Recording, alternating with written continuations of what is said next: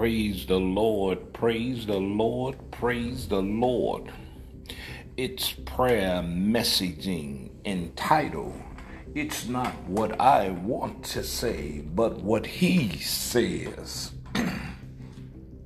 In 2 Timothy chapter 3, verses 16 through 17, the Word of God simply says, all Scripture is given by inspiration of God and is profitable for doctoring, for reproof, for correction, for instructions in righteousness, that the man of God may be perfect, thoroughly furnished unto all good works. Praise ye the Lord. Boy, this is a powerful thing when the adversary infiltrates and we accept what he has dealt out, and then we try to shuffle the deck and redeal it.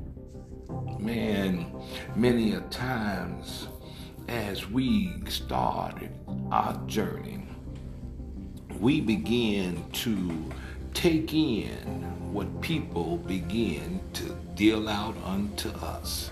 We begin to take in all of their training, all of their teaching us the things that we should do and how we should do and why we should do. We begin to take it in from the very moment we begin to understand and listen how we should live, why we should live, what we should go, which way we should go, who we should be, and why we should be, which way we should like, how we should like. We start taking in information and we start processing this information and start assimilating this information into our lives. You'd be surprised how we take this information in from every source. We take this information from sources that we get it in every area. We get it from people. We get it from magazines. We get it from television. We get it by billboards. We get it by radio. We get it by online. We get it by people that's not even talking to us. Man, we get it by just flashes of things. We get this stuff by all kind of ways, and we take this stuff in and we hold on to it, you see. And while we holding on to it, we start subconsciously processing this stuff. Not only do we subconsciously process it, some of this stuff we purposely process it because some of it sounds good to us. Some of it sounds like we should have it. Some of it we like. Some of it we like it so much that we start to walk in it the moment we hear it because it tantalizes our flesh and make us feel good and make us think that this should be right. It sounds right. It sounds so right that we think we should write it down and put it on t-shirts and put it on hats. Matter of fact, it sounds so right, we even begin to repeat it.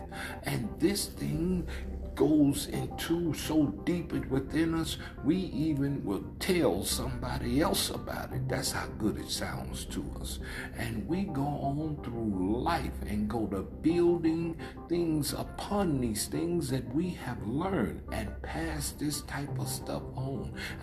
We were passing on to generation to generation to generation, and we will stand on this stuff regardless of what's going on, regardless of how far we done fail with the same information that we've been building on. It don't make no difference how far we fall down from the information.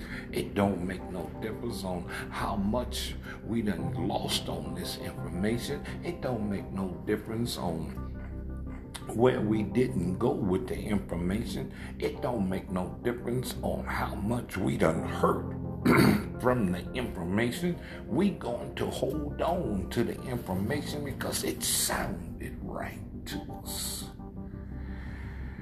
And then when we come into the body of Christ, we try to bring on this same type of mentality because some of this information we want to hold on to.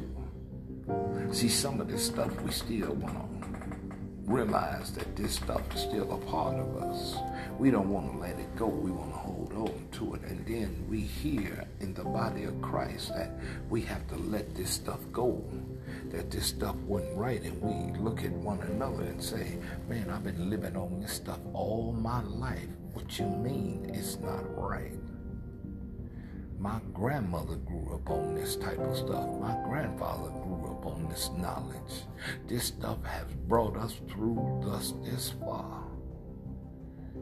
But the question that we refuse to ask ourselves is, where did it take them? Where did that information take them? Even though they're not here, where did it take them? You see, we have to understand that the information that we have, where did it take us? The things that we holding on to, the information that you're passing on, where is it going to take them? That information, self-preservation is the first law of nature. Where is it going to take you?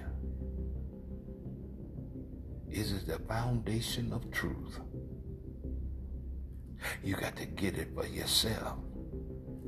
Girl, you need to get out there and do what you got to do. Where is it going to take them? You see, it's not what we feel or what we think or how we decipher it. It's all about what is true.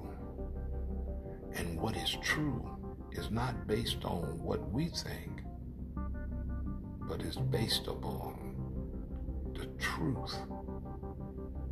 And the truth comes from the author. Father God, we thank you. We thank you, Lord, for being who you are, regardless of what we think. And Lord, we thank you for standing always on who you are. And Lord, we are so grateful that you are the truth, the way, and the life. In Jesus' name, amen. Today, realize that it's not about how we feel or how we perceive it or how we want to think about it. It's all about the way God tells us. It's not about the way we want to say it, because we need to say it the way God tell it. This is our prayer messaging.